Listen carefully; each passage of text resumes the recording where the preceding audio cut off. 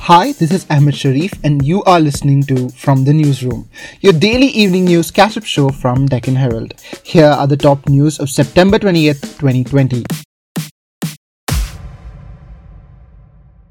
Maharashtra government today wanted to know from the CBI about the status of probe into the death of Bollywood actor Sushant Singh Rajput. Maharashtra Home Minister Anil Deshmukh said that people are asking whether Sushant died by suicide or whether he was murdered and stressed that he wants the details of investigations should come out.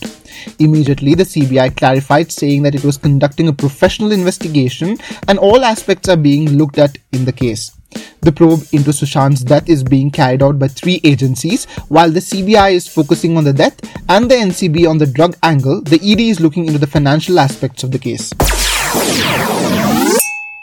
Bengaluru witnessed farmers' protest today, with thousands of protesters including farmers, pro-Kannada activists and members of other organizations gathered in front of the town hall to protest against the state and central government's amendments to the land reforms and the APMC Act. The police have detained about 300 people thus far for blocking roads while protesting. On the other hand, Karnataka Chief Minister B.S. Yediyurappa, whose pro-farmer credentials are at stake now, has said that he would travel around the state to convince farmers about the benefits of freeing up agricultural trading and farmland ownership. Meanwhile, in Delhi, the politics over the farm bills plays out. Congress leader Rahul Gandhi has alleged that the agriculture-related laws are a death sentence for farmers whose voice has been crushed both inside and outside Parliament. Rahul tagged a news report along with his tweet that claimed that opposition members demanding a division of votes were on their seats when the farm bills were passed in the Rajya Sabha, while the government said they were not. The Congress is protesting against the farm laws across the country, and one of its MPs, T.N. Pratapan, has moved the Supreme Court challenging the validity of the Farmers' Empowerment and Protection Agreement of Price Assurance and Farm Services Act 2020, which allowed contract farming, calling it unconstitutional, illegal and void. This bill was one of the 3 controversial farm laws passed last week.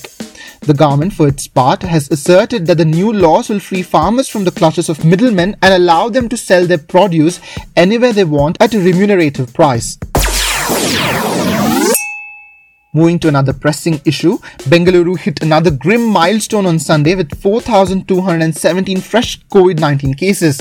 Officials are now banking on police to crack down on the blatant disregard for social distancing rules at a time when experts warn that the worst is yet to come. Sources said that the situation has prompted Chief Secretary T.M. Vijay Bhaskar to ask that violators be fined more stringently. Consequently, the BBMP said that police will now be empowered to fine violators independent of the Palike. Senior Congress MLA in Karnataka, H.K. Patil, has today said that he has tested positive for coronavirus. He is the 3rd MLA to have attended the recently concluded Karnataka Assembly session and tested positive for COVID-19. In a bizarre statement, newly appointed BJP National Secretary Anupam Hazra has said that he would hug West Bengal Chief Minister Mamata Banerjee if he is infected by coronavirus to make her feel the pain of the families of COVID-19 patients. A police complaint was filed by the Trinamool Congress in Siliguri for the comments Hazra made at a party program in South 24 Parganas district on Sunday evening. The state BJP leadership, however, has distanced itself from Hazra's comment, with one leader saying that they should avoid making such remarks. In international news, Russia's opposition leader Alexei Navalny has said that German Chancellor Angela Merkel visited him at a Berlin hospital where he was treated after being poisoned with a military-grade nerve agent. The Kremlin has denied allegations of involvement in the poisoning and accused Western leaders of launching a disinformation campaign over the opposition leader's illness. Navalny's spokesperson said the leader plans to return to Russia but will remain in Germany until he has recovered. US Secretary of State Mike Pompeo began talks in Greece today to de-escalate tension in the Eastern Mediterranean and boost tentative steps to dialogue between Athens and Ankara. Greece and Turkey, who are NATO members, are at loggerheads over energy exploration in disputed waters after Ankara stepped up hydrocarbon research in the sea. The row has roped in other European powers, raising concern about a wider escalation. Pompeo's tour later in the week also includes stops in Italy, the Vatican and Croatia.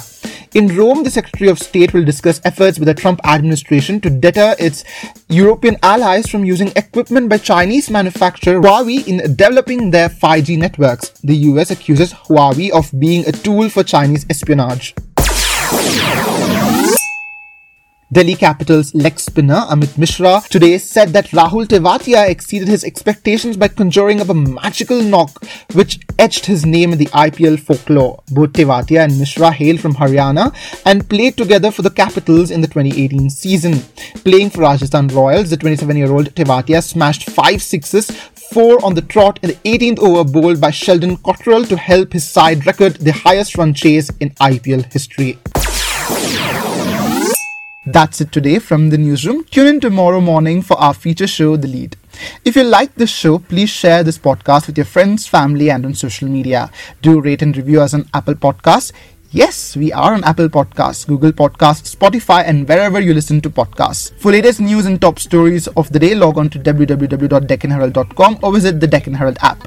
Subscribe to our Telegram channel at t.me/Deccan Herald News.